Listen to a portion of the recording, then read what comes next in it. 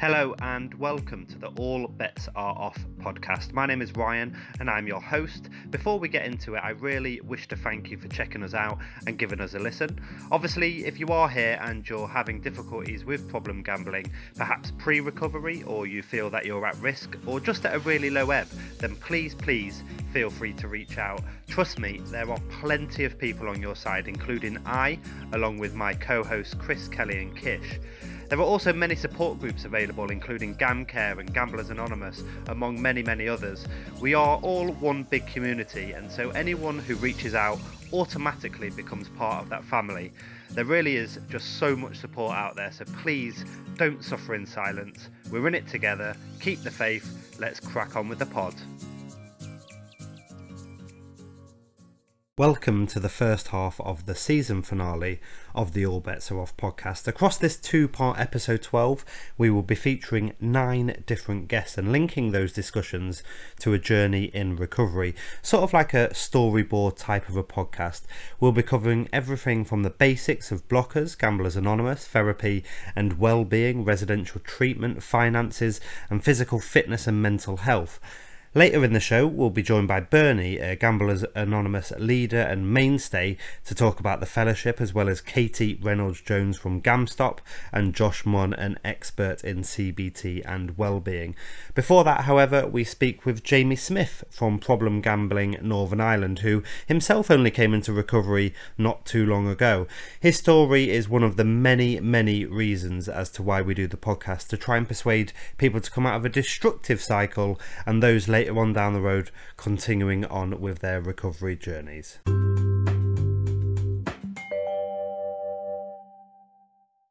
Thank you for finding the time to come and speak to us today, Jamie. The first of our long list of guests for our season finale. It's very brave of you to come on and open up about your gambling addiction. Firstly, Jamie, can you tell us a little bit about you and your gambling journey? Where did it all begin and what transpired?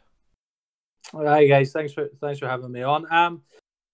Gambling for me is been. I'm 23 years of age, so gambling for me has always been a way of life. Since I was 15, 16, I've been totally obsessed for the last 7 or 8 years about gambling. Really, the first sort of 2 years of my gambling, from really 16 to 18, if you like, was done in the bookies.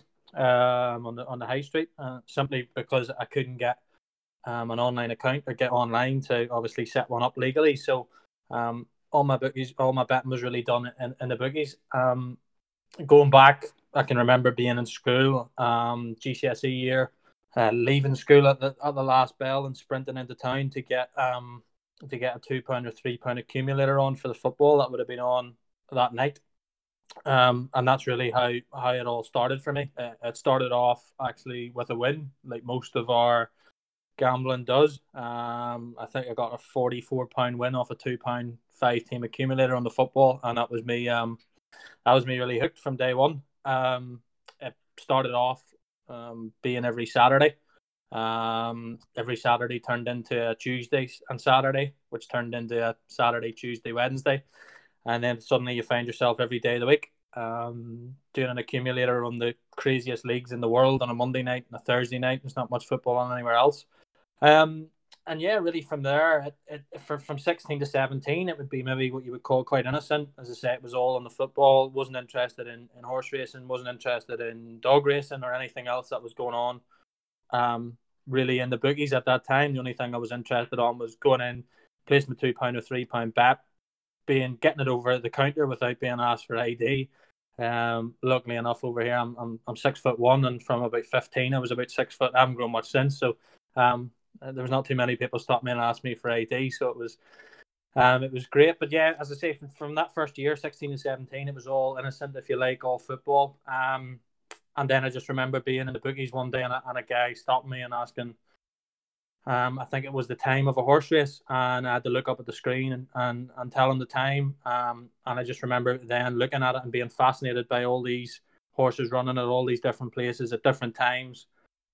And again, not really having a clue about it, started to dive into that, and probably from 17 to 18 became quite addicted to research, not as much the gambling side of it, because I didn't have as much money at that time. I was working part-time, but didn't have as much financial backing behind me, but I spent a hell of a lot of time researching, became obsessed with facts and figures about jockeys, about trainers, about what horses had ran where, what times they were running, course and distance, all that sort of stuff. I would say I probably became addicted to research before I became addicted to the gambling side of it. And then for me, sort of got into 18 years of age, and at 18 set up my first gambling account online. And again, it was the fact that I didn't have to walk to the bookies. No one had to see me. No one had to speak to me. I could do it all in the comfort of my own home. At the time, I was living with my parents at 18, so I could go up to my bedroom and sit for 5 or 6 hours in the evening, not bothering them, because I'm not causing them any trouble by being up in my room, but and simply gamble all night long if I wanted to. And I remember being 18 and sitting up all night, just gambling, and it was on anything: horses, dog racing, football in all countries. Horse racing was in every country, and it was sort of there that I sort of found the casino side of it. So sports betting got to the point where it didn't really do it for me. Looking back now, it's clear to see why. You don't get that result and that fix until after 90 minutes or until a horse race is done, where I was able to jump on blackjack, jump on roulette, turn a table, turn a card, and you had an instant result.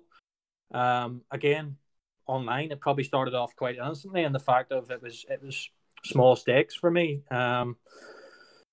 In terms of the casino side of it. And then I remember one day at 18, this sort of thing, it was legally allowed to go into the bookies. It's something you've done for years, but there was a buzz off being legally allowed to go in. So I went into the bookies and done a bet. And I remember seeing a FOBT machine, the casino machines in the bookies, and I put, I think it was £2 or £3 in it that day. Got to a tenner, took it out. And as soon as I got home, I couldn't wait to get back down to play it. And that was the truth. It just had me, the noise, the colour, touchscreen, these fancy screens, all the different types of games and sounds, and it was instant wins. It was every 20 seconds, as we know, up to £100 until a year ago, every 20 seconds. And by the time I was, when I think really a year later at 19 years of age, I was gambling £100 spins, every 20 seconds, consistently. For me, being as you sort of said there, how did it transpire? Probably until I was 18, it was quite innocent, because I didn't have the money to gamble.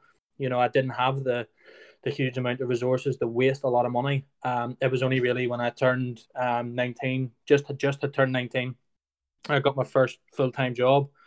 Had always an ambition to go to university and do well in school, but it never transpired.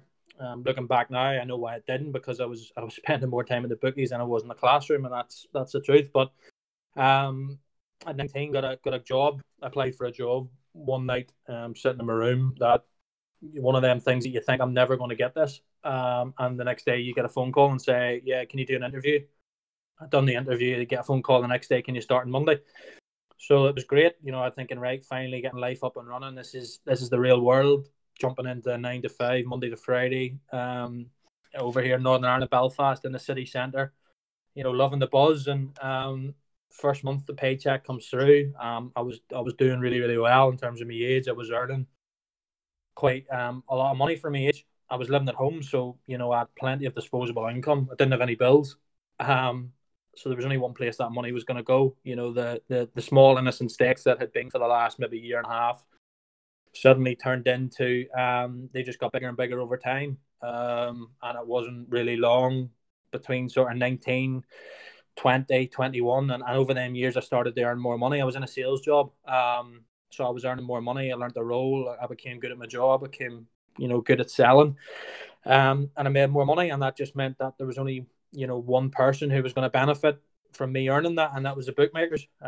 So online, FOBTs in the shops, in the bookies, they all made a hell of a lot of money off me, sort of from 19 to 22. I racked up huge gambling debts, over 40 grand in payday loan debts. Within then, payday loans were probably within 6 months at a current time where I had exhausted all avenues in terms of credit cards, in terms of bank loans, and I turned to payday loans to try and basically live month to month, because, as I say, my wage was gambling. No one could have told me any different. No one could have came and said, like, let me try and save money. That wasn't in my mind. Feeding myself at lunchtime wasn't the first thing in my mind. The first thing I done when it was lunchtime or break time in work was 100 yards across the road was a Ladbrokes, and I would have been the first person in the morning and the last person in at night before I got the train home. And soon racked up the gambling debt. It got into, I would say, if I look back now, being 23, I go back over what gambling has cost me.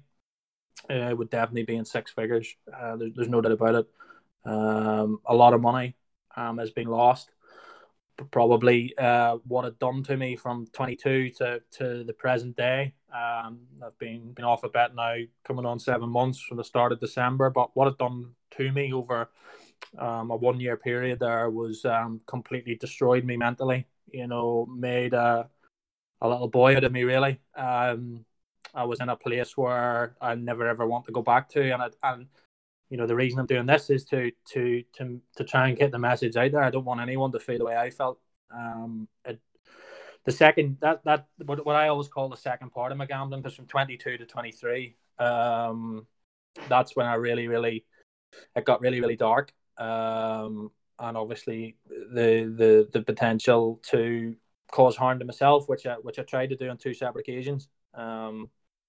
One time I failed, and the second time I couldn't do it sober. So I thought, if I fill myself up with enough alcohol and get in the car and basically put the car off the road, I'll have a good chance of doing it. I did that unsuccessfully. It didn't take my own life, thankfully, looking back now, but it did land me in a spot of bother. I've currently serving a driving ban, and obviously that has an effect on everyday life now. But looking back, it's potentially one of the best things that's ever happened in my life in a way as well, which is, I suppose, strange to say.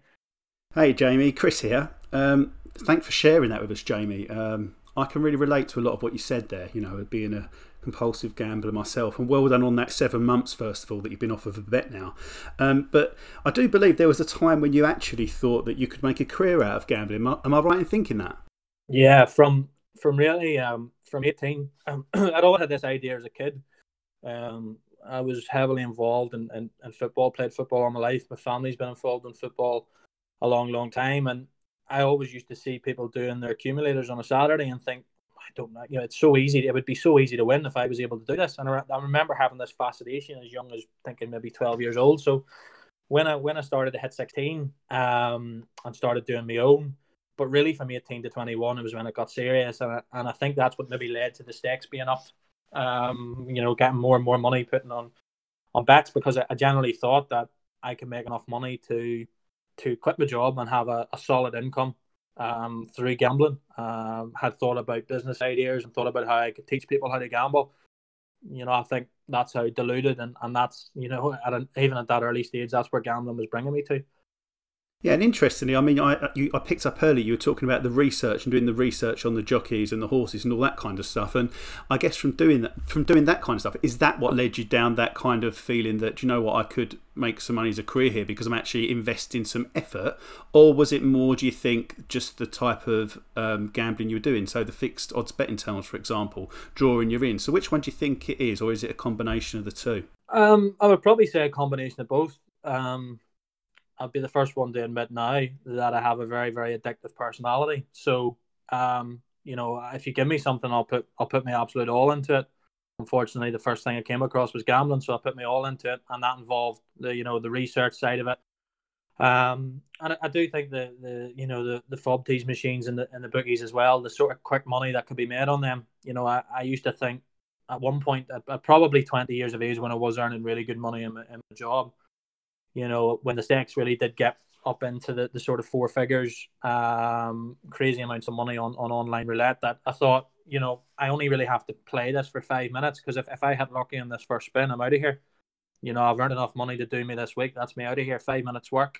There's not many people can say they go to work for 5 minutes and I'll earn this amount of money.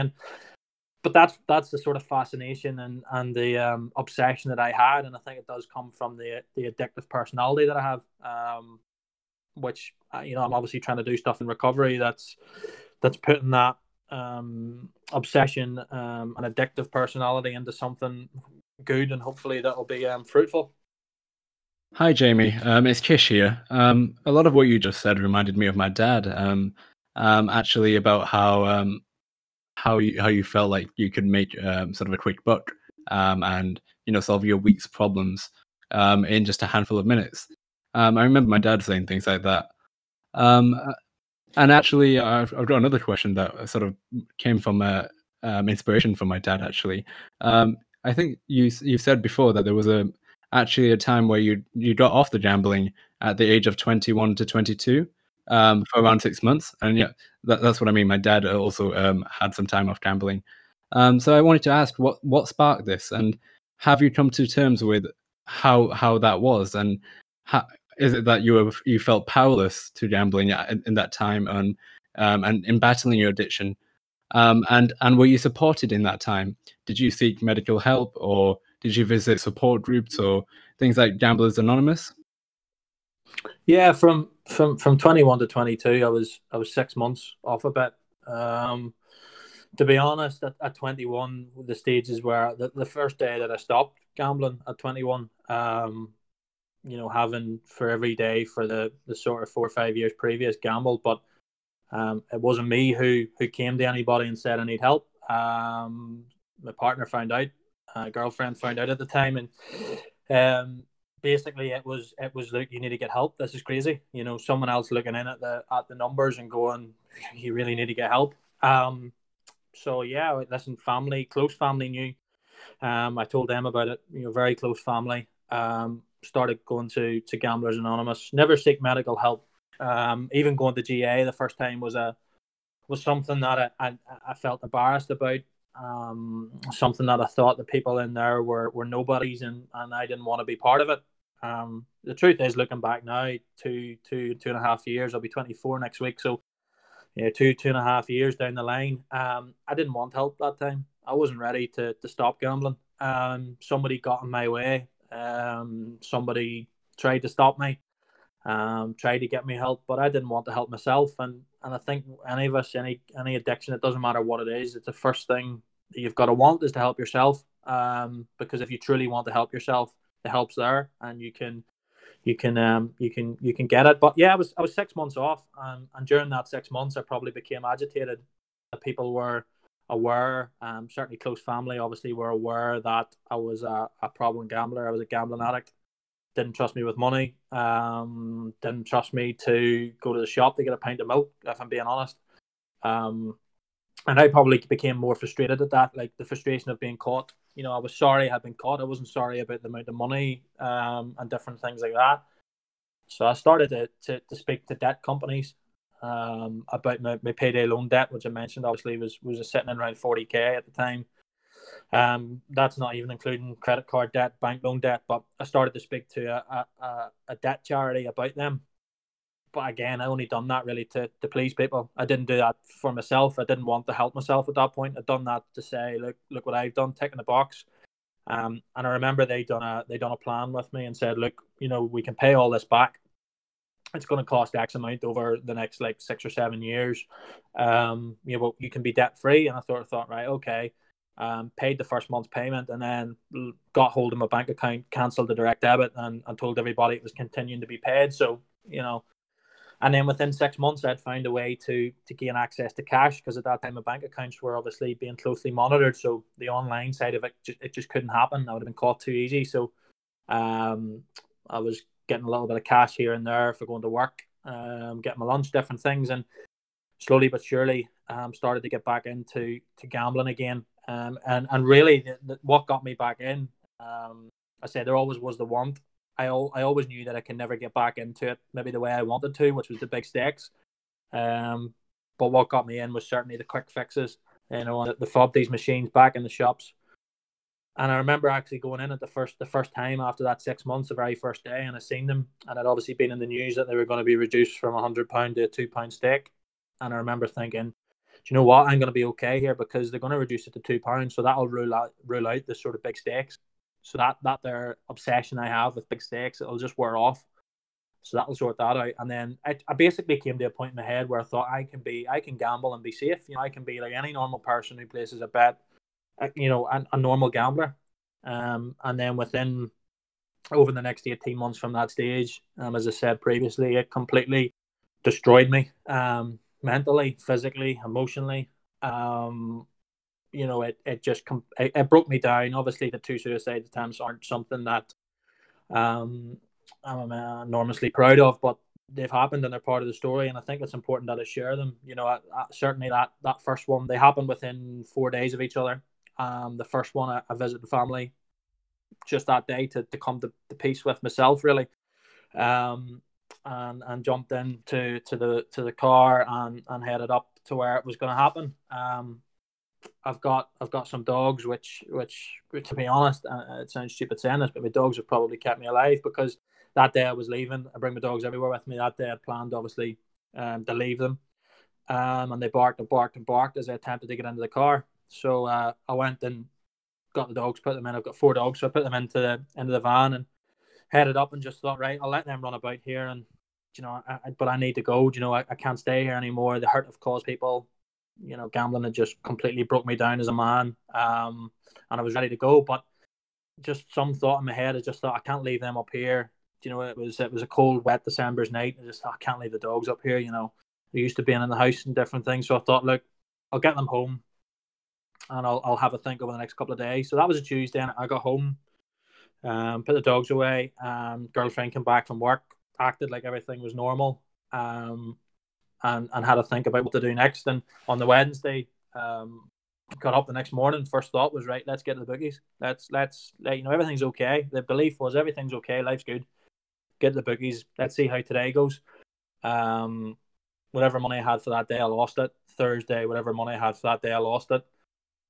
And again, I just felt that every time I went in, I was handing money over. I had no control over my own body anymore. It was a really strange experience. I got to the Friday, and I went in. The bookies were £15. I had a £10 note and a £5 note, and I took the £10 note out, and I said, okay, I'm going to gamble with this.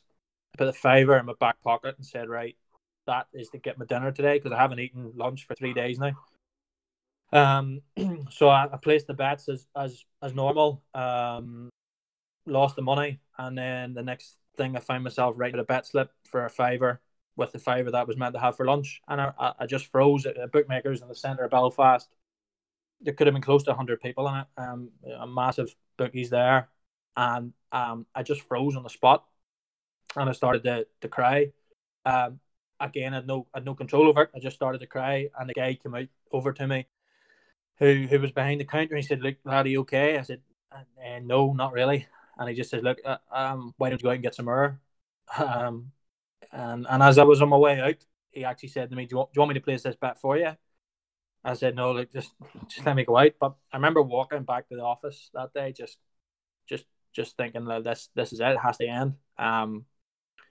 I've become powerless to this disease, and it's taken me. At that point, I made the decision on the Saturday evening that I was gonna, as I say, drink as much alcohol as I can, and basically take the van and put it off the road and hope that I hit a couple of big things that would do the job. Come off the road that night through a hedge, missed a tree. I hit a tree, and the passenger side of the van was wiped out by a tree, and then I hit a fence.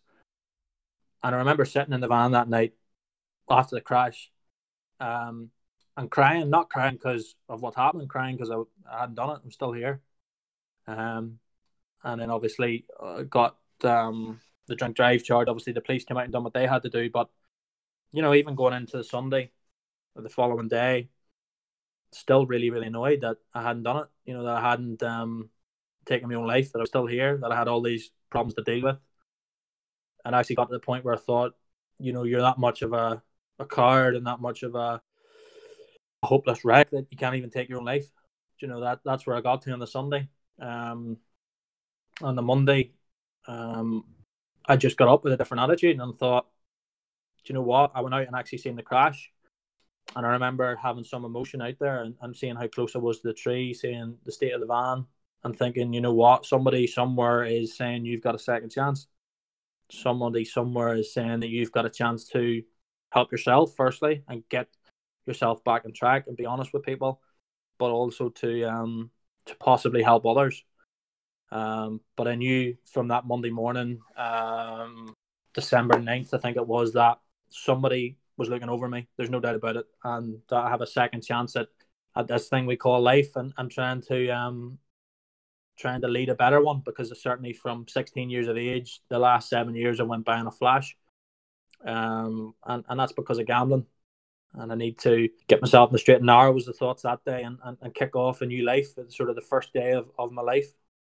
Thanks for that, Jamie. Wow, that's incredibly powerful. Thanks for sharing your life story there, your gambling story. And I think it's so incredibly important that you share about these suicide attempts, because that is where gambling can take us. I totally understand what you're saying.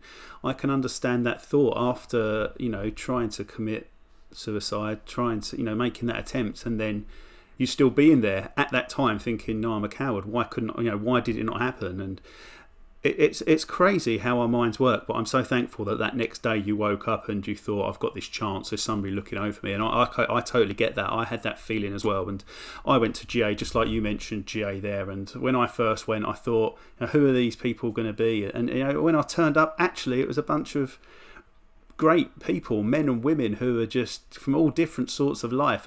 They've had the same problem as me, and I'm so thankful that you found this recovery now, Jamie. It's fantastic. And just on that, I mean, obviously you've recently set up Prob Gam NI, I guess Problem Gambling Northern Ireland.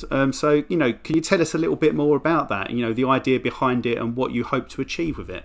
Yeah, it all stems back really till December 9th, and that Monday morning, getting out of bed and looking at myself in the mirror and having a second chance and deciding then I was going to give life a really good go. I just thought, I have nothing to lose here. I don't have anything, so I can't lose anything.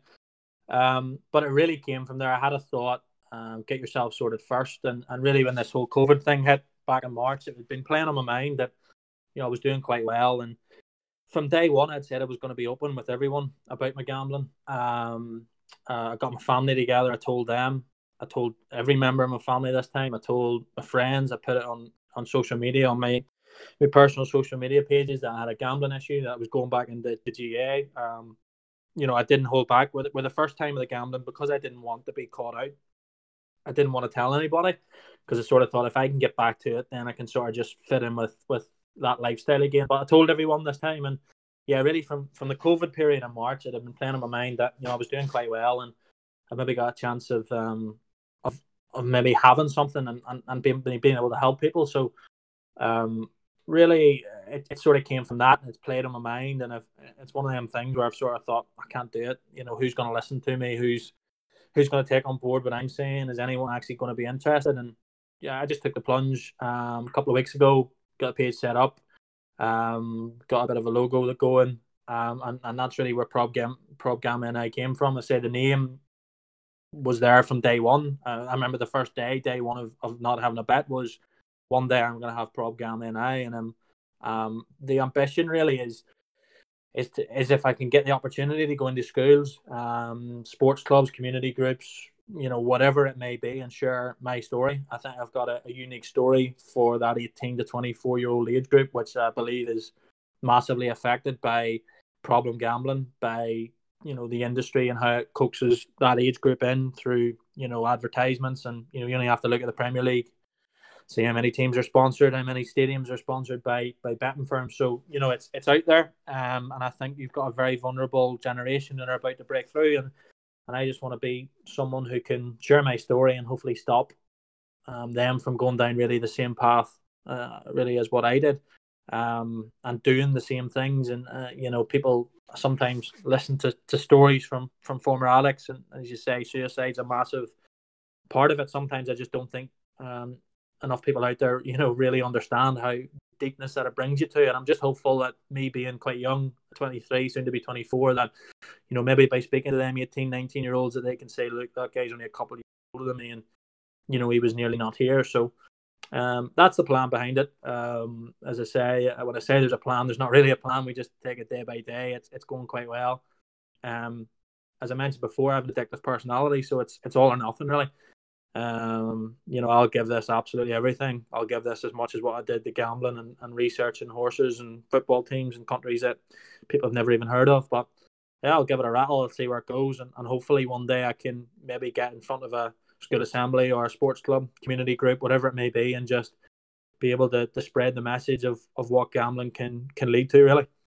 Thanks for that, Jamie. Happy birthday for next week, by the way, although by the time that this goes out to the wider audience, you will be 24 years of age. I can certainly relate to you regarding the first bet on a personal level. I can still recall my first big gambling fix at the age of 17, other than a few quid on the football, and that was on the FOBT, where I made close to £1,000 in a few minutes, and from that moment I was hooked, and later likewise entering credit agreements but not sticking to them.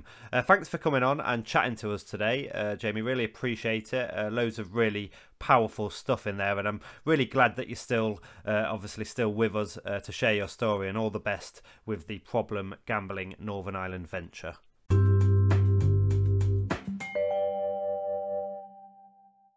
Thanks for that, Jamie. That was truly inspirational. Now, next on the podcast, we've got Bernie. Now, I met Bernie a little over 2.5 years ago at my first GA meeting. In fact, it was at one of the meetings that Bernie has set up. Bernie's been in GA for 46 years, and he keeps coming back. And he keeps coming back because it works. It works for me, it works for him, and I've seen it work for many others. Now, my first meeting, I'll never forget Bernie saying, GA's a lifetime. This is a lifetime commitment. You don't come here for 6 weeks and get cured. You keep coming back. Well, I've kept coming back. And I'll tell you what, from that first time I heard it, when that seemed a little bit difficult to comprehend, I'm now so thankful. I look forward to my meetings every week. I love it. I love talking to the guys and the girls outside of the meetings. I love the fellowship that it's brought to me. I love the fact that if I have a problem, there's always somebody I can pick up the phone and talk to. I love the fact that I can sponsor other newer members. I love it when a new member comes in and I think, wow, they're where I was, and they're desperate. They truly don't believe they can get past this addiction. But then they see myself and they see Bernie, they see all the other members of our group, and suddenly, like what happened to me, they think, well, this is certainly my experience anyway. This is what I thought. I thought, wow, there are people here who understand me. They understand my mind. Now, I'd never had that before. I didn't know why I gambled. And in some respects, I still don't exactly. Although, I understand I had a lot of fear and I covered up emotions. I didn't know how to talk. I didn't know how to express myself. Well, now I have every week an opportunity to go and express myself, share. If I share what's going on in my mind, good or bad, it means I can live a wonderful life. And it's a wonderful life that I'm living now. This is the life that I would have always wanted. Happy family life with my beautiful wife, my 2 children, brothers, sister-in-laws, parents, everyone on board, everyone kind of appreciate me for who I am. And they always did, but I couldn't see it. GA's brought this to me. But not only that, Bernie set up a lot of these GA meetings over the years. Over 46 years, actually, Bernie's been in GA now. But along with his wife, Hilary, he's also set up many Gam-Anon meetings. Now, Gam-Anon is so important. That's where friends and family members of compulsive gamblers can get the support that they need. Firstly, it helps them understand the compulsive gambler. But, I think more importantly, it gives them a fellowship. It gives them other people to talk to as well. When they're going through tough times and good times, it works in much the same way as the GA room. A new member's wife, husband, sibling, friend turns up in despair, and there are people there who've gone through it before. People who've gone through it and can share their experiences around, what was tough and what they've done to get through it. So, I think I've said enough there. I love GA, and I love the guys coming on this podcast right now. So, without further ado, here's Bernie.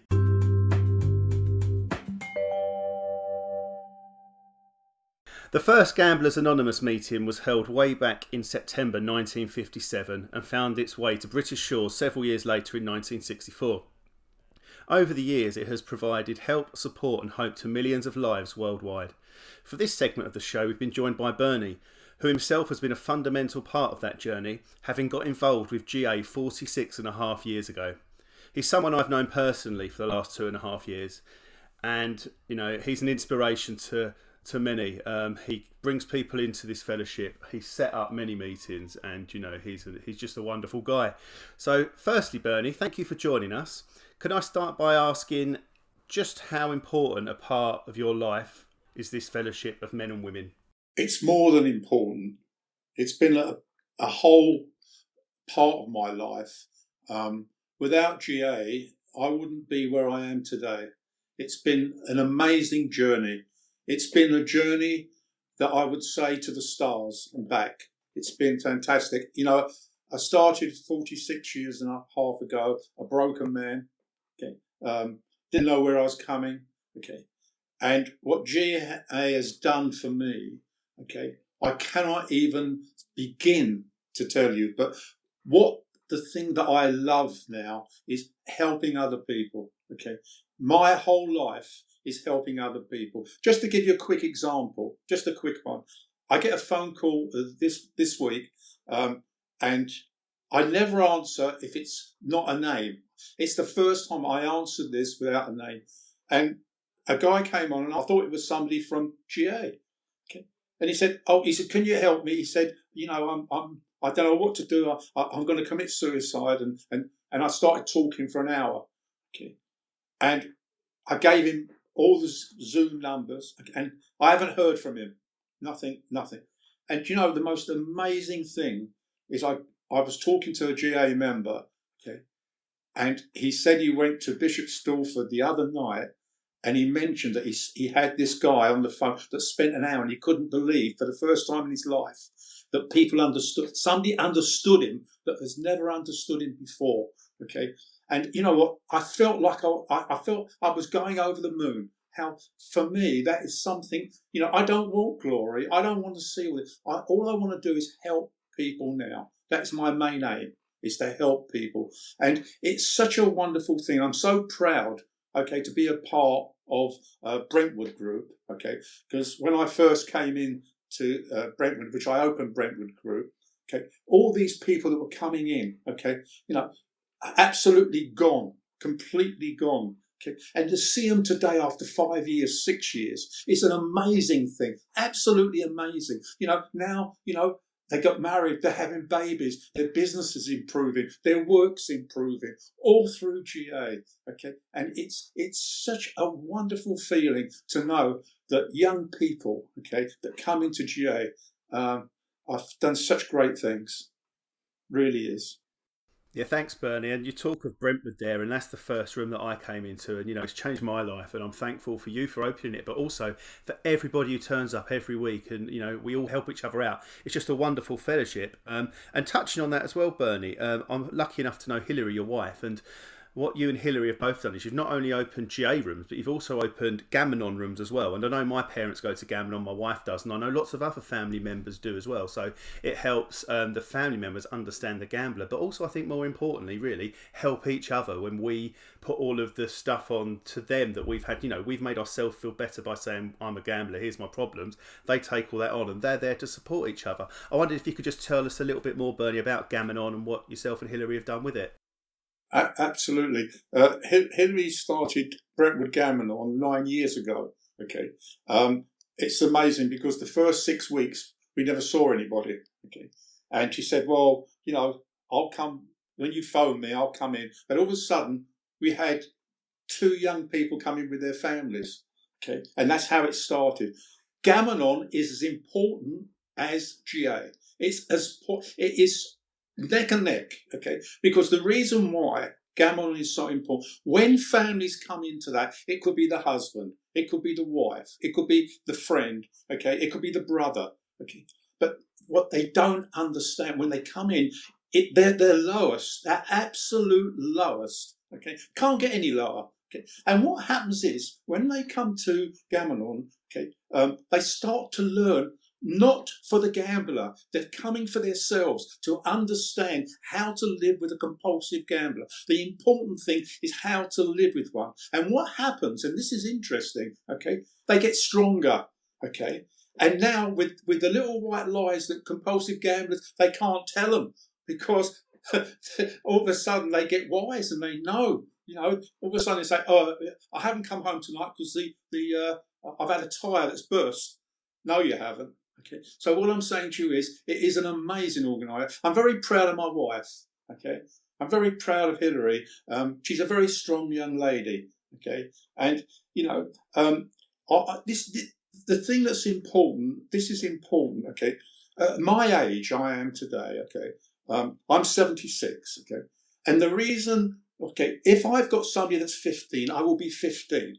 If somebody is 90 that comes into GA, I'm 90. Never be too big, never be above yourself, okay. It's very important. It doesn't matter if it's one day, okay, if you've been 46 years, we're all the same, okay. We're all the same. In that room, we're all the same. And Gamelon is the most amazing organiser. We are one of the biggest in England, in the world, Gamelon, in Brentwood. It's an amazing organisation. And your parents, Chris, are absolutely amazing now. Okay. The turnaround in your parents are absolutely fantastic. Thank you. That's really good to hear, Bernie. And wanted to ask you, you've personally given many talks in prisons and been across the big pond and over to the States. Can you tell us a little bit more about what you've done there? In 1969, I met I drove a Black London taxi in 1969.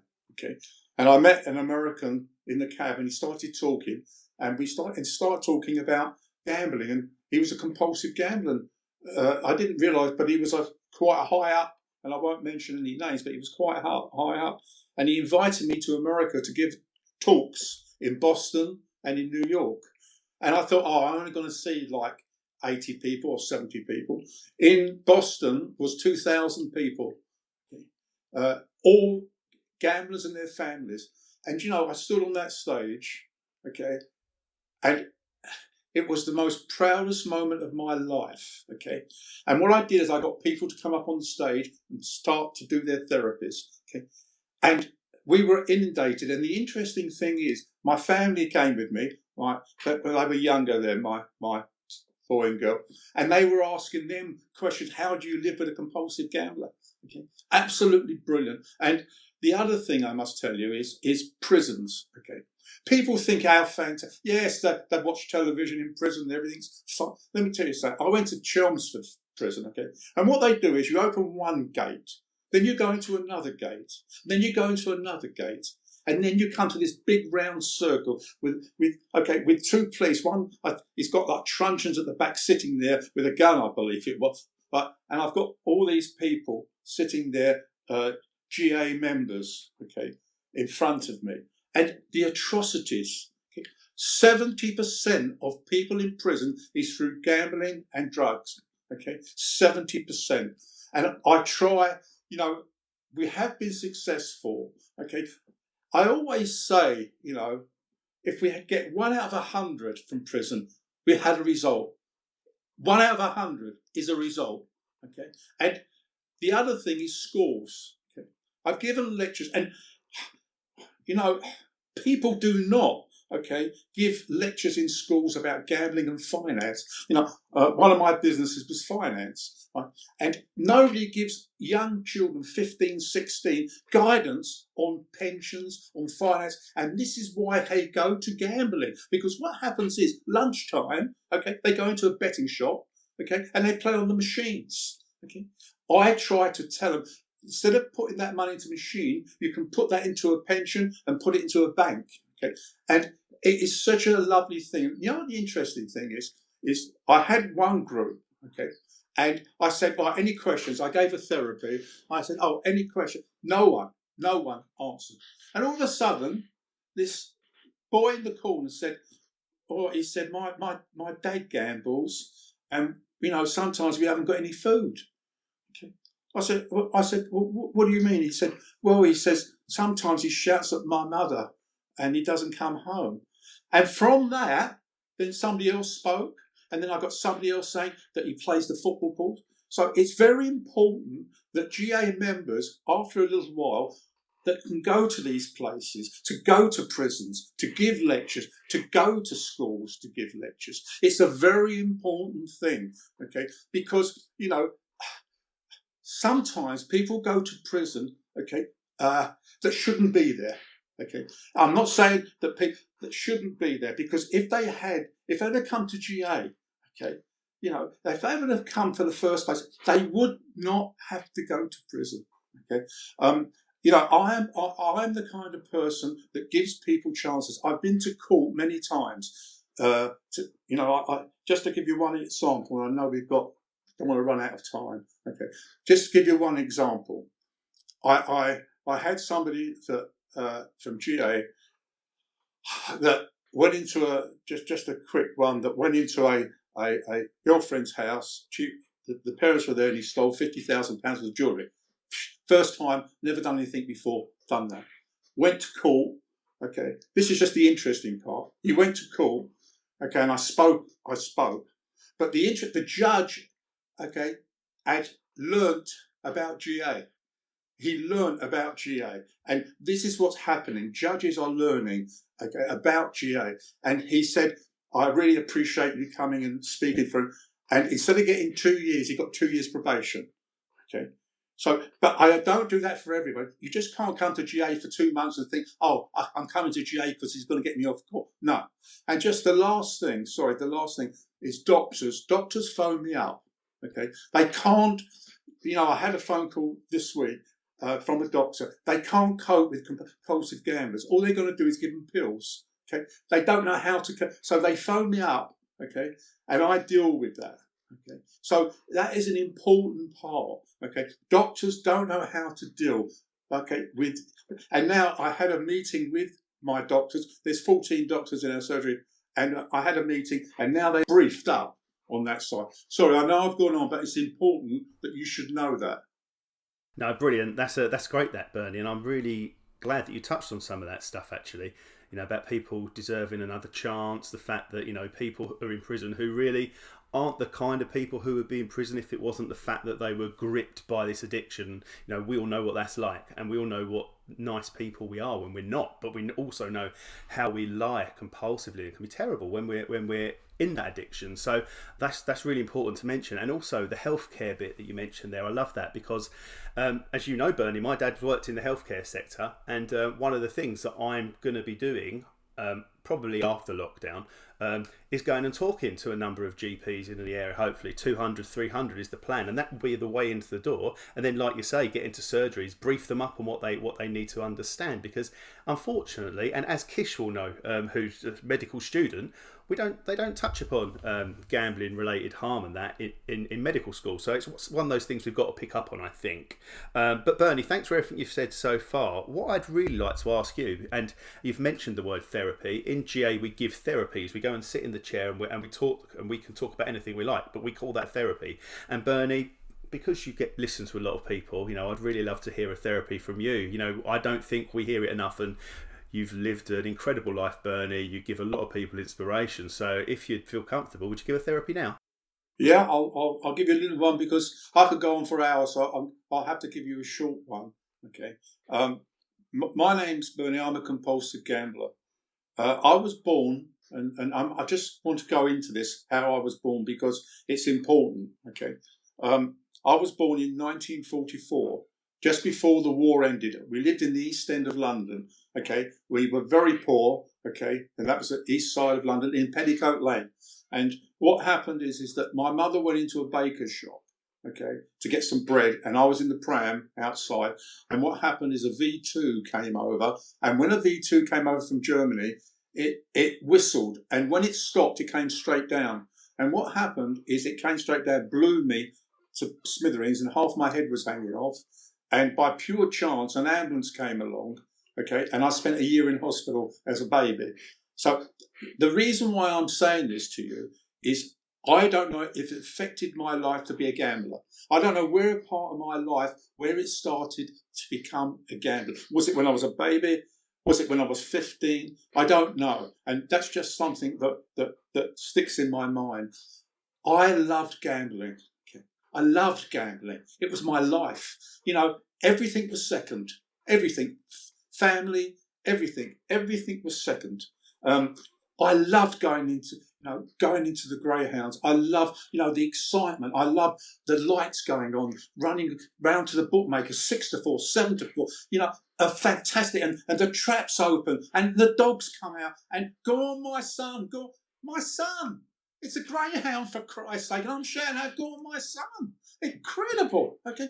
It's when you come out, okay? It's when you come out, the sweat around the back of the neck. Where can I go? Oh, on it. I can't go now to my friends. I can't go there. I've borrowed from my friends and I haven't paid them back. I can't go to my family because they don't want to know me anymore because I'm a scumbag, okay? I'll take a payday. Oh, I can't take a payday. I've taken 13. I'll take a second mortgage. This is how it goes on. Just think about how nuts we are. Okay, we can stand at a roulette table with a little white ball going round for 7 hours standing there, okay, not going to the toilet because your number hasn't come up. And when you go to the toilet, your number comes up because you're a compulsive gambler. This is what happens. Let me just explain to people that's in financial trouble. Okay, 46 and a half years. In March the 17th, 1974, I was in a black hole, 20 foot deep. This black hole, I couldn't get out of it. Couldn't get out of this black hole. It was so deep. And what happened that day, God was there. It was there. What happened is a ladder came down 20 feet. 20 feet. And what happened is I started climbing one step at a time.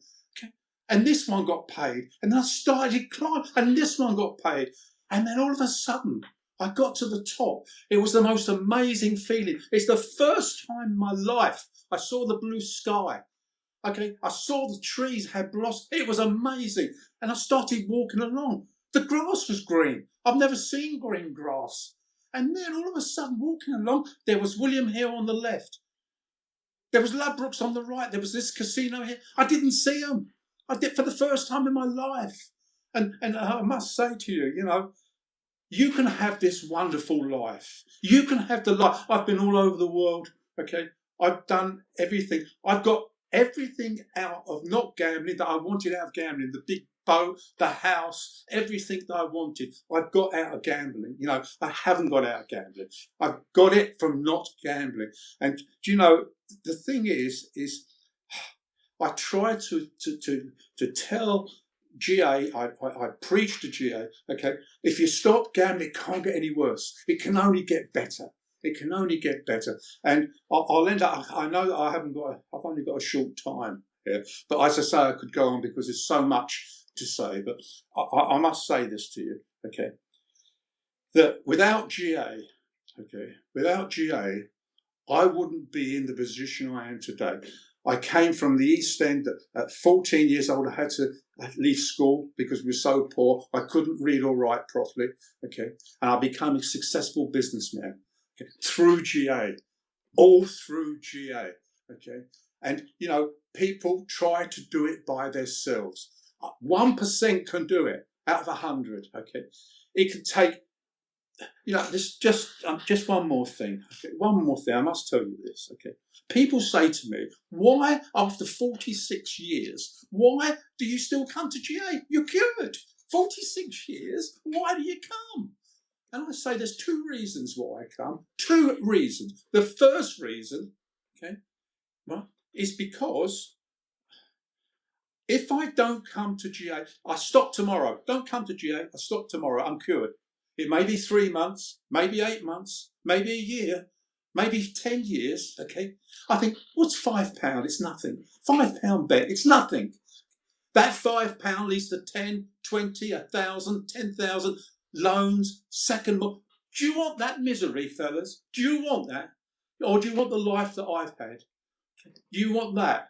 And I'll end up here, and I always end up with one thing. £1 million in this pocket and £1 in this pocket. The £1 million is for gambling, and that £1 million, you want 2 million, you want 4 million, you want 8 million, you'll never stop because you can't win when you're winning and you can't win when you're losing. This pound I earned with blood, I worked for it, and that pound becomes £2, £4, £8 in the bank, It's a wonderful feeling. My name's Bernie. I'm a compulsive gambler. Thank you. Oh, cheers, Bernie. Thanks for that. It's brilliant. So passionate, so passionate. And I love the fact that you've just said there why you still come after 46 years. And I remember when I first came in the rooms and you said, you know, this is for life. And I think a lot of people at first think, oh, crikey, for life. I've got to do this. I'm not going to get cured. Well, you know, let me tell all the listeners here, you know, I love going to GA. I love my meetings. I love the fellowship I've built. I love the people I've met. I love the fact that now I can help people. You know, Bernie's an inspiration, of course. That's why I've got him on this show today. But everyone in that room is an inspiration. Like Bernie says, it doesn't matter if you're 46 years. It doesn't matter if you're off a day, 2 days. We're all in this together and we're all there to help each other. And it's the only place that I know of where you meet people who just want to help you. There's nobody trying to take your place. There's nobody trying to do better than you.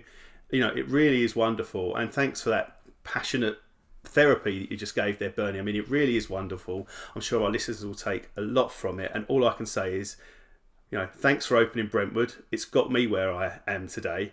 But not just for Brentwood. Thanks for opening Gammon-Ons. Thanks for everything you do. Thanks for sharing at the Global Convention the other day, which I listened to. You know, you're really active, and I think your example is great, and I hope more do like you do. You know, what I'd like to say is going to GA isn't about just stopping gambling. You go there to stop gambling. But the beauty is, once you stop gambling, as Bernie said, things can only get better. Things get better because people change. We change to become more mature. We change to become people who make the right decisions. You know, once I went into GA, the day before I went into GA, I didn't feel like I had a choice. I had to gamble. I went into GA, I came out of my first meeting. I'd met people like me, people who understood me, understood my mind. And I suddenly thought, wow, I have a choice. I never need gamble again. And hopefully that will be what it's like for the rest of my life. I hope I never gamble again. I don't think I will, but I only don't think I will because I'm going to continue going to GA forever, and I'm going to continue doing things like this podcast to get that message out there to help as many people as possible. Thanks, Bernie. It was a real privilege to have you on today. Thank you.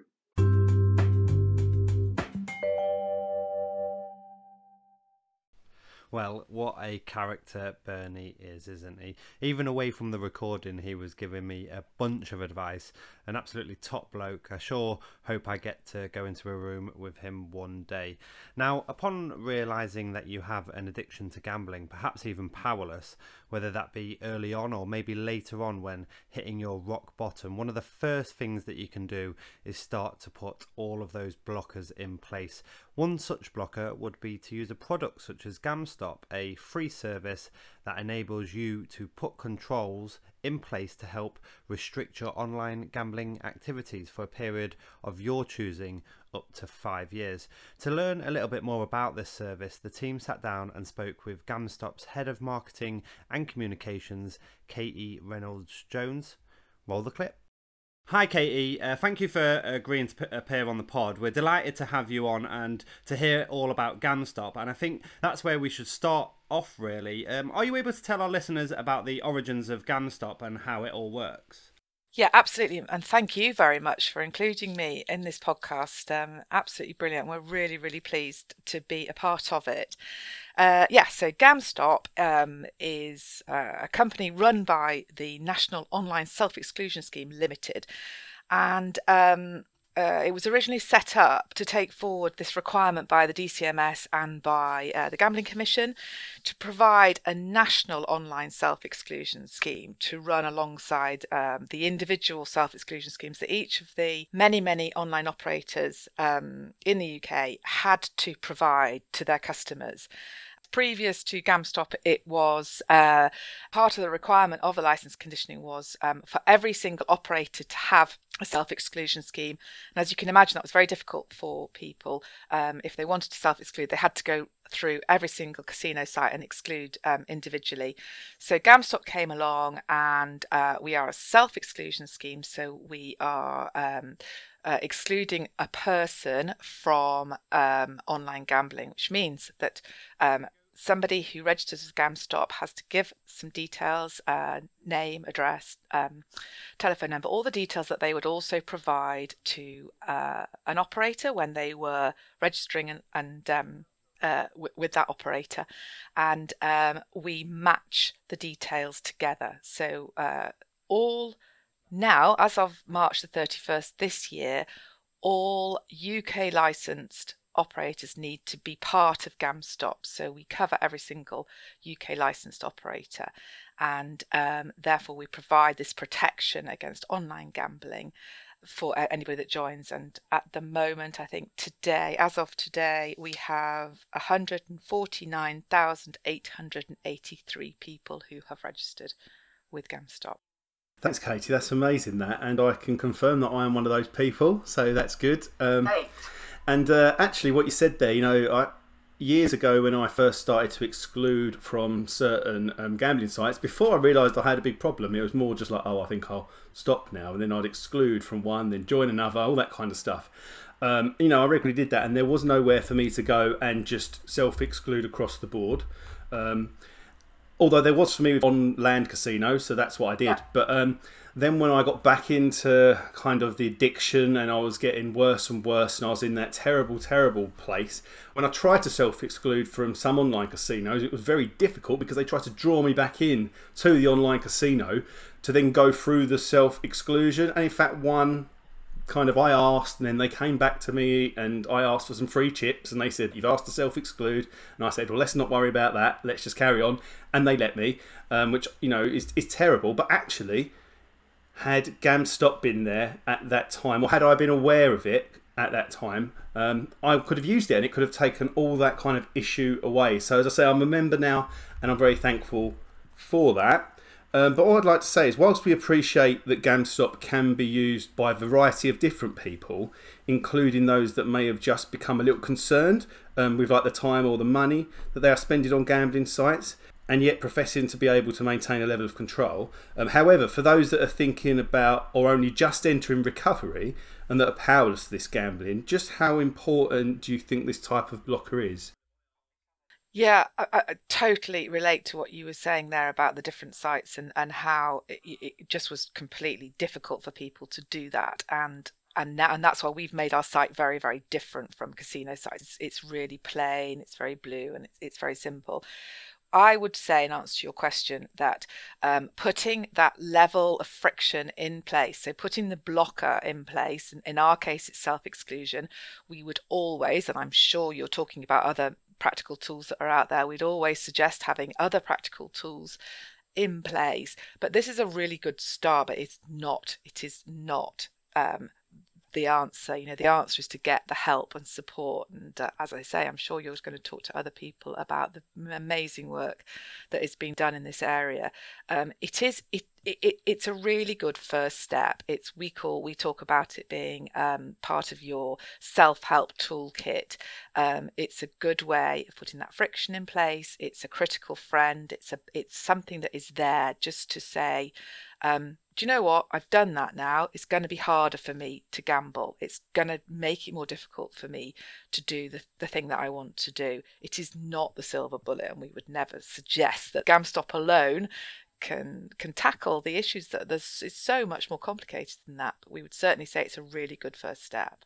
No, thanks for that, Katie. That's true, and that's the way I look at it. And in my GA meetings and that kind of stuff, and other peer aid support stuff that I do, that is the message that I give. It's about putting different barriers in place, get those barriers in place, and that's where you can start a recovery journey from. It isn't just about that. So people, I think it's really important for our listeners to know, like, this is a barrier, but you can find ways past barriers unless you want to change, unless you want to recover. But they are the most important things to get in place first of all, whether that be, like you say, GamStop, other things we're going to talk about, handing over finances, all that kind of stuff. So I'm really glad you said that, Katie. Thank you. Yeah, no, it's an important part of the awareness raising that we're doing, especially now since we've become mandatory. So we are more, we're more comfortable in our position because we do protect against all UK licensed sites, and we like to work with the National Gambling Helpline offline as a telephone number to ring. We would always signpost to everybody. Well, as you'll know, because you've already registered, we try to signpost with to other areas of support in that one moment, that critical moment when they've joined Gamstop. We need to make sure they have at their fingertips other, the next steps, if you like, and other things that they can do. Everybody has a different journey, and we would never suggest a definite route, but there are obviously lots of things that we can signpost to, and we would, we do. Hi, Katie. It's really great to have you on the podcast. I'm really excited to speak to you. I think it's just great that there's a service out there. Unfortunately, when my dad was around, Gamstop wasn't in place, and I think just self-exclusion was a bit more whimsy and transient, as in I just remember that my dad would be on an exclusion for a month or two, and it was just so easy for him to get around that, and for him eventually to convince or just otherwise just go into the shop anyway, and it wouldn't make a difference. And I realize there's a difference between online exclusion and offline exclusion, as in the betting shops. As some of our listeners might know, I'm more of a geeky statistics guy, and so I just wanted to ask you more about the maths. You said 150,000 already signed on, and that just, wow, that's a huge number, and suggestive of a huge problem.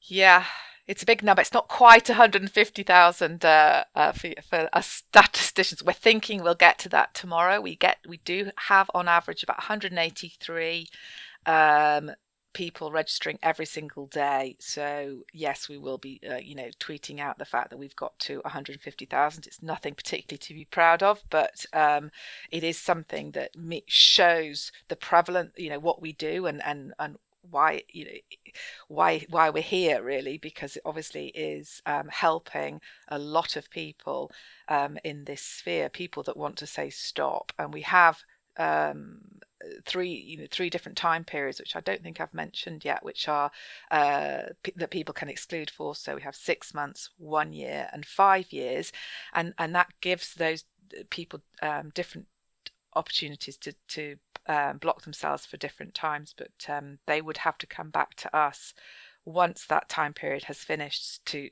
remove their exclusion. So it isn't quite, as you say, in the past was quite whimsy, I think your word was, which it was very different, whereas we're trying to make it really robust. We understand that people may change their minds. They might decide 1 minute they want to exclude, and then of course the next day decide that they want to not exclude, and that isn't really something that we can do, because we make it very clear, once you press that button, you are excluded from online gambling, which we think is important, because we understand that it can't be whimsy. It has to be robust and something that people can trust to do what we want it to do. Absolutely, Katie. I think you're spot on. I think that's absolutely right. 150,000 or almost 150,000.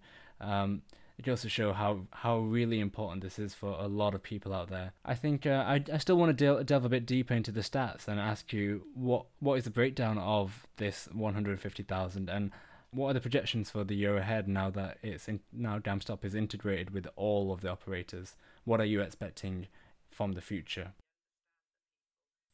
It's a great question. It's something we look at internally. We are quite surprised at the 150,000 marker. We've been operational since April of 2018, so just over 2 years, and I think we were expecting it to plateau a bit before this, but it hasn't yet. I would say we're not something that's going to grow and grow at this rate. I think we will get to a point where, bearing in mind that a lot of people register for 5 years, that is our most sort of popular time period. So for the statisticians amongst us, that would probably mean that we aren't going to have the same level of growth, but it isn't a known.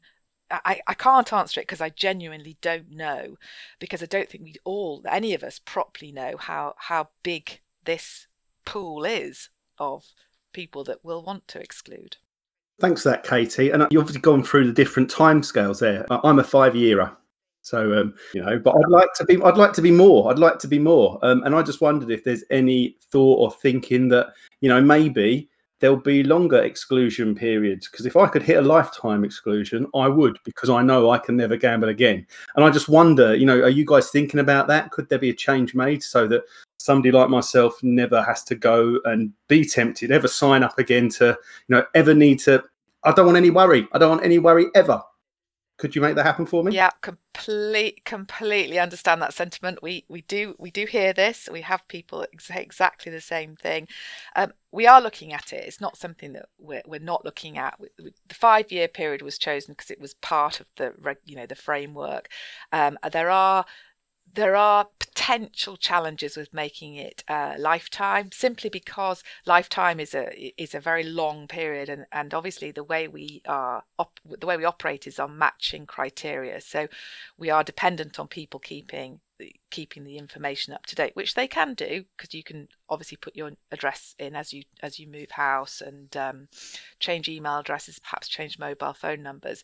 But the whole idea of it being a lifetime one has a little bit of limitation there, and also GDPR. There's a few issues around that, so it is something that we're looking at extending. I will say though, Chris, you wouldn't come off automatically after the 5 years. You have another 7 years where you would still be on GamStop unless you asked us to remove yourself after that 5-year period. I know it's not answering your question properly, but it isn't a sort of a fall off the cliff after 5 years and then you would be able, automatically gamble. You do have to follow a process to come off.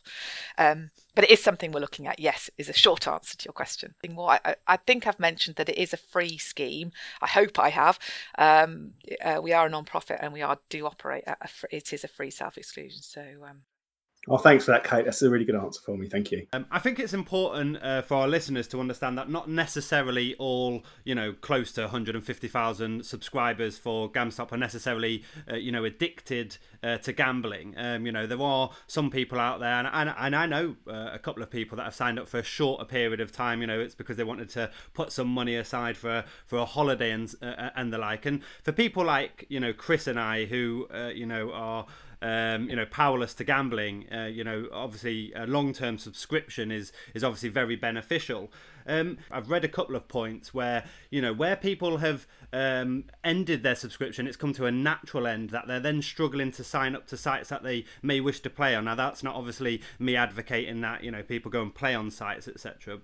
Given that we are a gambling addiction recovery podcast. Yeah, no, that's right, and you're absolutely right, Ryan. We don't know exactly why people sign up, and anecdotally, we can see that people say, I just wanted to sign up to prevent myself from gambling for 6 months, or just popped it on because I felt like it, I wanted to test it. So absolutely.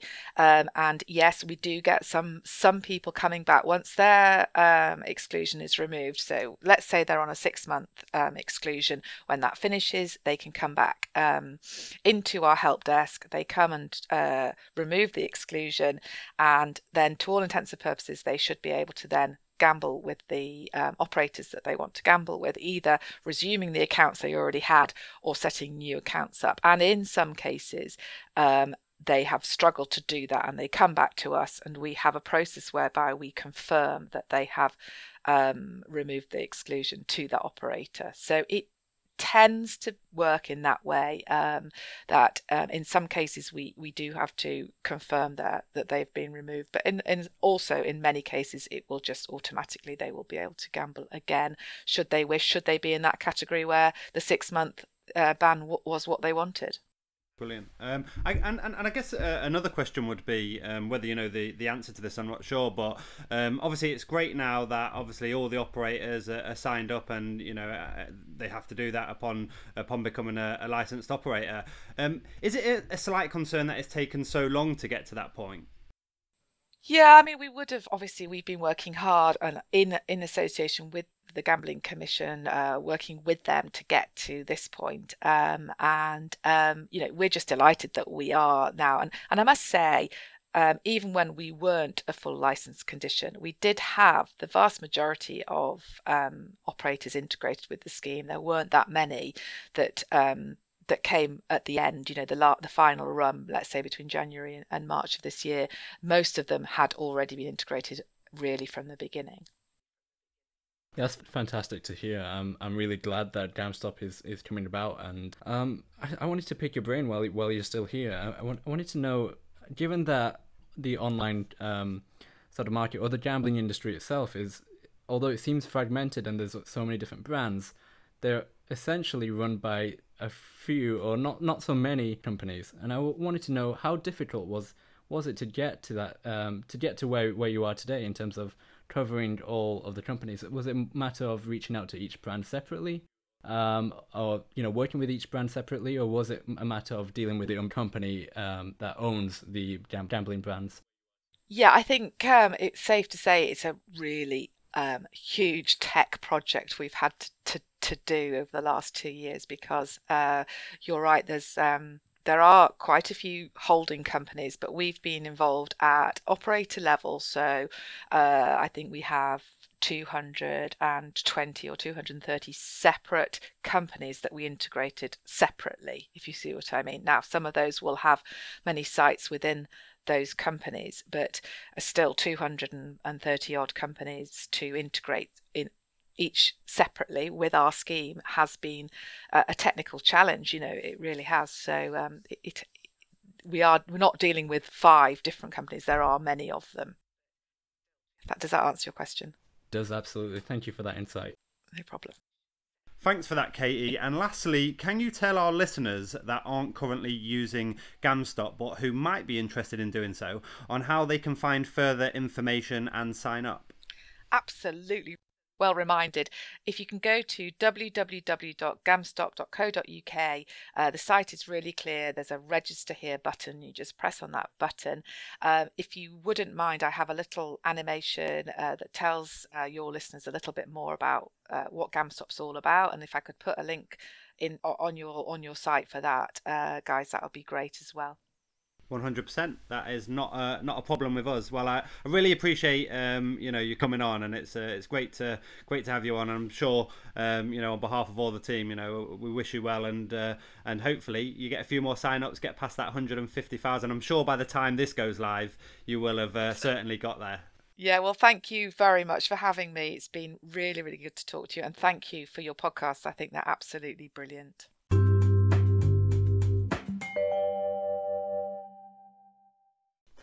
We've now been joined by Josh Munn, who works as a CBT therapist, mainly working with anxiety and depression. Welcome to the show, Josh. Really appreciate you coming on. Now, a few weeks back, we were joined by 2 of the creators of the Recover Me app, and they spoke about CBT. Can you just remind our listeners what cognitive behavioural therapy is and how it can be applied to treating problem gambling? Of course. Thank you for having me as well. So cognitive behavioral therapy is a form of talking therapy that's basically based on the idea that the way we think affects the way we feel, and this affects what we do. There's a link between our thoughts, feelings and behaviours. In terms of problem gambling, cognitive behavioral therapy can help sort of individuals to sort of recognise and challenge thoughts that might be attached to gambling. So, for example, it can be really common when we are gambling to sometimes sort of overestimate the chances of winning.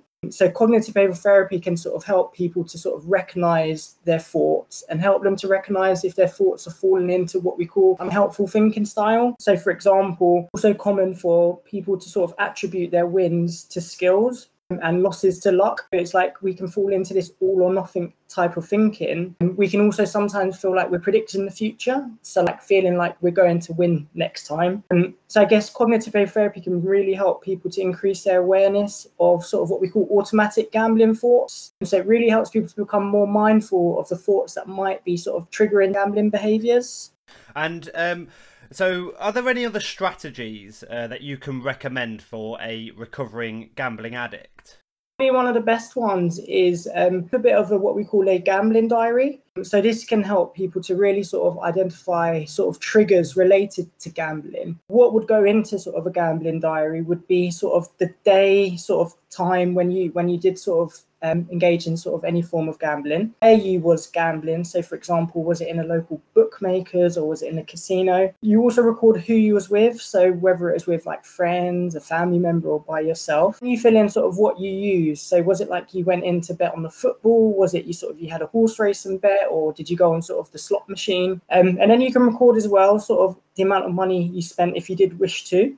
And then in the last column, sort of, you can record sort of how you felt before you engaged in that gambling behavior. It might be sort of before you put that bet on, you felt sort of quite excited, you sort of had a bit of a rush. And then afterwards, you might find that you felt sort of maybe more low in mood or sort of more stressed out. It helps people to recognize sort of the big difference between sort of their moods sort of before and after. It also helps people to recognize sort of any patterns or triggers, because another way to help with that is to help people to rebuild associations. Example, you might get an association where you associate sort of Saturday afternoons with going in and putting a bet on. So what this can do is help people to recognize, is there any particular patterns, and then look at how they can rebuild those types of associations. Like say, for example, on a Saturday, you've got into the habit of having a bet sort of every Saturday at 12 p.m. The brain can get accustomed to this and it becomes a bit like a habit. By keeping a gambling diary, it can help people to reform these habits and develop sort of new and more helpful associations. Yes, I hope that sort of makes sense.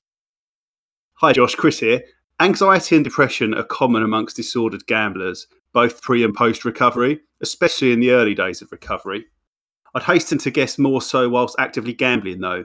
Can you try and explain the reasons as to why this is? Definitely, that's a really good question. Anxiety tends to be sort of what we call a future orientated problem that's sort of really heavily influenced by certain patterns of thinking. Like if we merely anticipate that something bad will happen or something could go wrong, anxiety tends to follow. You can see how this might fit with worrying about losing, financial worries, worrying about the consequences of maybe not winning a bet, worrying about sort of the implications of betting. And this can really sort of increase our anxiety. And if you think about it, even like while we've got a bet on, we might start to feel anxious because we're feeling very apprehensive about the outcome. And we know that the way we think also affects how we feel sort of physically. So these worrying thoughts can trigger like this sort of fight or flight response in the body where we can sort of feel quite tense, our heart might start beating faster. And this sort of physiological response can really sort of ramp up anxiety as well. Sometimes for some people it can start as a bit of a solution, which then becomes a problem, because sometimes we might actually start gambling as a way of sort of masking over sort of our anxiety to sort of try to block it out. But then sometimes we find that it actually can increase our anxiety in the long run. That's sort of the anxiety side. So in terms of depression, again, with depression, it can affect people in many different ways. I guess some of the signs of depression are sort of feeling quite low, feeling bad about yourself and not wanting to do things. We can sometimes notice an increase in negative experiences and a decrease in positive experiences. And depression can be associated with drop in activity, a lack of motivation to do the things that we used to do. We can find that sometimes people might start out gambling as a way of sort of masking their depression and to try to find sort of a solution to depression, to maybe not feel as depressed. What we can find with gambling is that it can often increase feelings of depression because it's really common to maybe feel guilty after sort of gambling.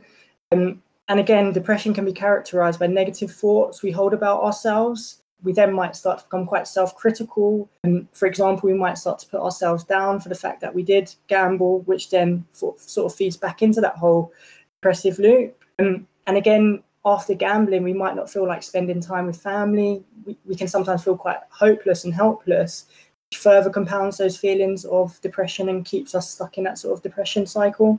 And another reason, I guess, with depression is that depression can be characterized by something we call rumination. Rumination is basically where we sort of chew over things and dwell on things from the past and sometimes ask lots of why questions. And again, we can see how this might be sort of common in gambling. So like, for example, ruminating about past mistakes. Why did I go and put that bet on? Why did I do this? And sort of blaming ourselves for sort of gambling. Again, also as well, gambling can sometimes lead to us maybe withdrawing from the world around us and can sort of sometimes make us feel very isolated. Often we're feeling quite depressed, can report feeling very lonely. And we know that this can really perpetuate the feelings of depression. We can move away from sort of living a meaningful life and one that's maybe in line with our values to maybe in life that's very different, which again can really feed back into those feelings of depression. So, for example, we might spend less time doing the things that we truly value. Because of the gambling, we might be preoccupied with the gambling and not be in the present moment.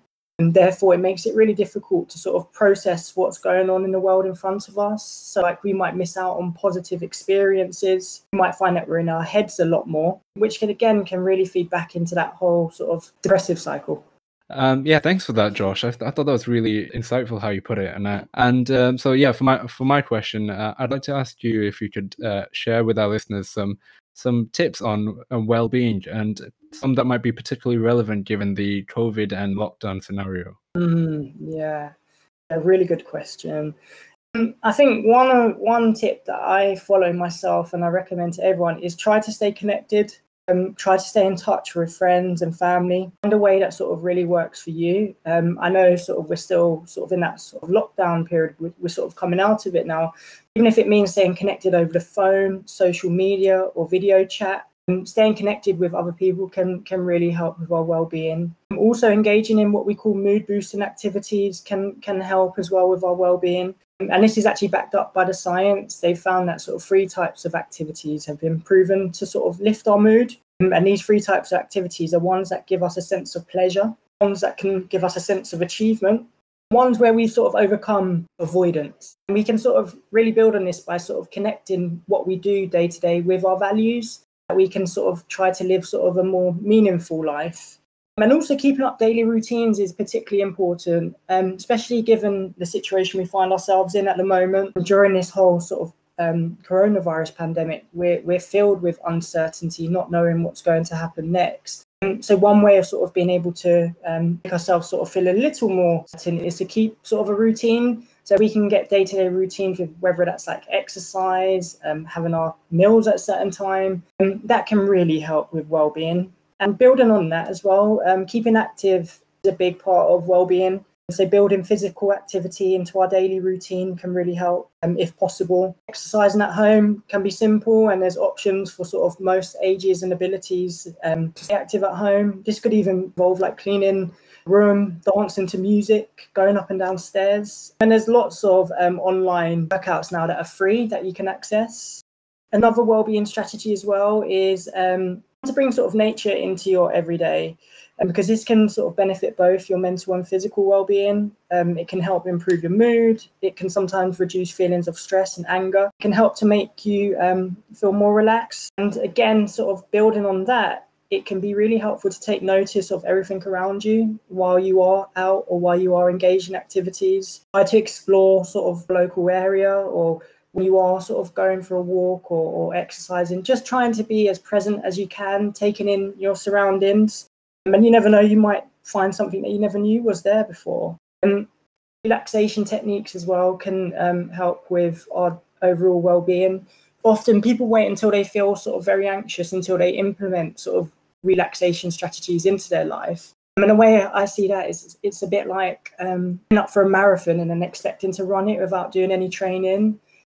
And it can be actually really helpful to get sort of relaxation techniques into our day-to-day life, even when we might not be feeling as stressed and anxious. And the 2 main relaxation techniques that I tend to recommend to people is one, which is called deep abdominal breathing, which is basically belly breathing. So where we actually breathe through our stomach. And so where we want to sort of slow down our rate of breath, because often when we feel anxious, we tend to over-breathe, which then can lead to sort of the side effects of feeling quite dizzy. What we want to do when we're practicing abdominal breathing is to slow down our rate of breath and to try to breathe through our stomach rather than our chest. And then also the second relaxation technique I tend to recommend is progressive muscle relaxation. And if you put this into YouTube, there's lots of free audios that you can find.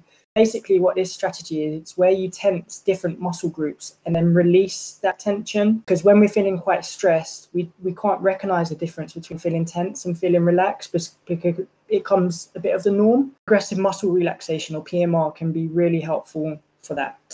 So another technique that I like, and this is one that I use sort of day to day and can be really powerful, is what we call worry management or worry awareness training. It's basically where we become more aware of the worries that we're having. When we're having a worry, key is to first notice that we're having a worry, but then to ask a really important question. That question being, is there anything I can do about this worry? If it says yes, this means this is a practical worry. These are worries that we can physically go and do something about. So what we want to do with those types of worries is to take action. If we can't take action there and then, make a plan. For example, if I'm worrying about paying a bill, this is a practical worry because there are things I can do about that. So what we want to do is try to take action. Second type of worry, and these tend to be the worries that catch people out more and tend to make us feel a lot more anxious. These are hypothetical worries. These are worries where we can't actually do anything about them. I'll give an example of myself. For example, before coming onto this podcast, the worry came into my mind, what if I mess up, or what if I can't get my words out properly? It was a hypothetical worry because no matter how much I sort of planned for it, there wasn't much I could do about it beforehand. What I practiced with that is noticing that I was having that hypothetical worry, and then I refocused my attention onto something else, i.e. sort of getting myself a sort of glass of water before the podcast. We can really get caught up into these hypothetical worries because there is nothing we can do about them. So we end up worrying about them more and more. I guess the key with that is to sort of try to practice letting go of those types of worries if we can. Thanks for that, Josh. No need for the hypothetical worry because you came across really, really strong. Really appreciate you taking time out of your day to come and chat to us. Plenty there for our listeners to chew over. And I know on a personal level, there was plenty, when you were talking about the anxiety and the depression, there's a lot of feelings that I could relate there. And certainly after long gambling sessions and how I felt afterwards, the guilt and so forth. I'm sure I can speak on behalf of the whole team in wishing you all the best for the future.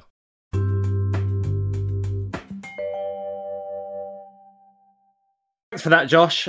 Brilliant wellbeing tips there for our listeners. Guys, that's pretty much a wrap for the first part of our season finale. What have you made of it? Yep, another fantastic episode here, I think, and just like every other, to be honest, but this time with 4 guests, and so I know I'm going to have a lot of fun editing and going through the whole episode many, many times. Wow, what a fantastic person Jamie is. His story is incredible, and the way he just delivers his story from his perspective in such a powerful way. I think it's very courageous, first of all, and I applaud him for that, but also I can see a lot of merit behind it. I think his voice is going to help make a lot of change, and I'm really, really grateful for that, and I'm grateful for what he does, and I'm sure a lot of people out there are, because not everyone can be a hero and talk about their experience as publicly as Jamie does, and has as much as he does, so that's great. And then I guess that leads me on to Bernie. Bernie's been doing Gamblers Anonymous for a long time, 46 years I think he said. That's, I can't wait for him to hit 50. That's gonna be a milestone. I hope he celebrates in fashion. And wow, so 50 years of working with other people and helping other people recover, and helping himself as well, and that's an important part of recovery, isn't it? And I think what I'm trying to allude to here is there is a remarkable shared characteristic in both Bernie and Jamie, in that they're both fantastic, incredible characters and moral characters, both very hardworking and both very dedicated for what they believe in. And I think often gamblers get a bad rep, but honestly, have a look at what the people are like on this podcast. You'll see a different side to gamblers entirely, and I think that was really shown through with Bernie and Jamie today. And then moving on to Katie from GamStop, I'm still baffled and almost surprised by the numbers. Huge numbers, almost 150,000 signed up online for online self-exclusion. I think it really goes to show that there are a lot of people out there who are suffering, and often we are made to think that our individual story is unique, and the majority of people are fine, but we are one of the few exceptions. But it's not that we are the few, or that gamblers in recovery are of the few. It's actually there's plenty, there's many, and I think that's a narrative that needs changing. So I'm really glad that these numbers are starting to come out, because it's not us that are crazy. And then lastly, Josh. I think Josh delivered an excellent piece of CBT tips and tricks. I personally have loved it. I've made lots of little notes, and I hope other people have done the same. I'll be sharing what I've learned with other people over the next few weeks, probably months and maybe years.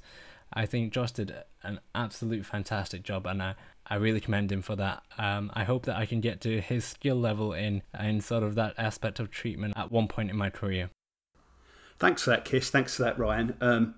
I've really enjoyed today's episode. I think it's really important that we kind of show our listeners the kind of way through recovery, I suppose. It was so interesting having Jamie on at the start, somebody who's right at the start of their recovery. Not only at the start of their recovery, though, somebody who's speaking out. He's doing unbelievable stuff out there in Northern Ireland, setting up Problem Gam NI. Absolutely incredible. You know, what a great guy, and he's really getting out there, trying to educate other people. And I think he's going to be really, really powerful. I think it's going to help a lot of people, but I think he's helping himself by helping a lot of other people.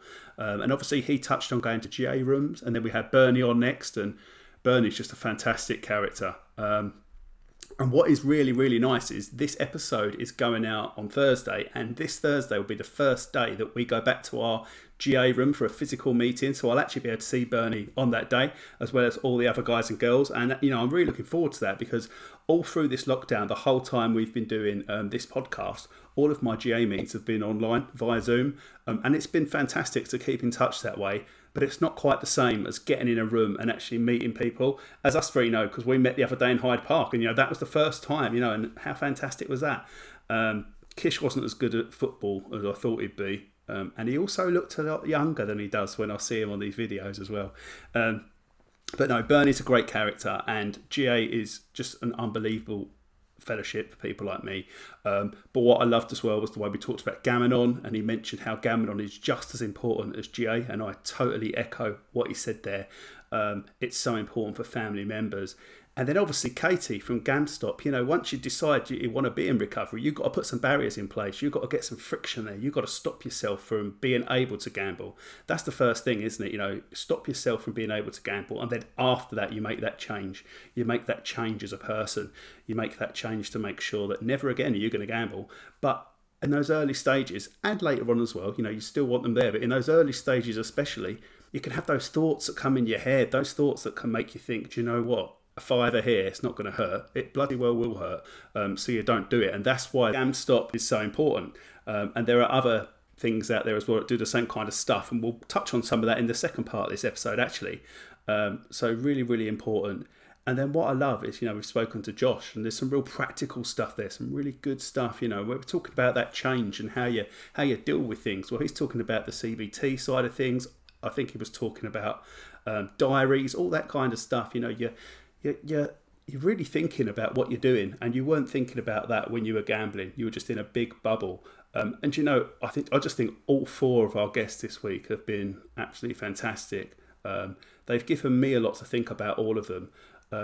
And you know what? I can't wait to talk to the four people next week as well. I think it's going to be a fantastic end to the series. Thank you for that, Chris and Kish. I guess you could consider this a sort of mini handbook for recovery. Of course, there are plenty of other charities and support services out there, it must be said, but there's only so many that we can fit onto the show.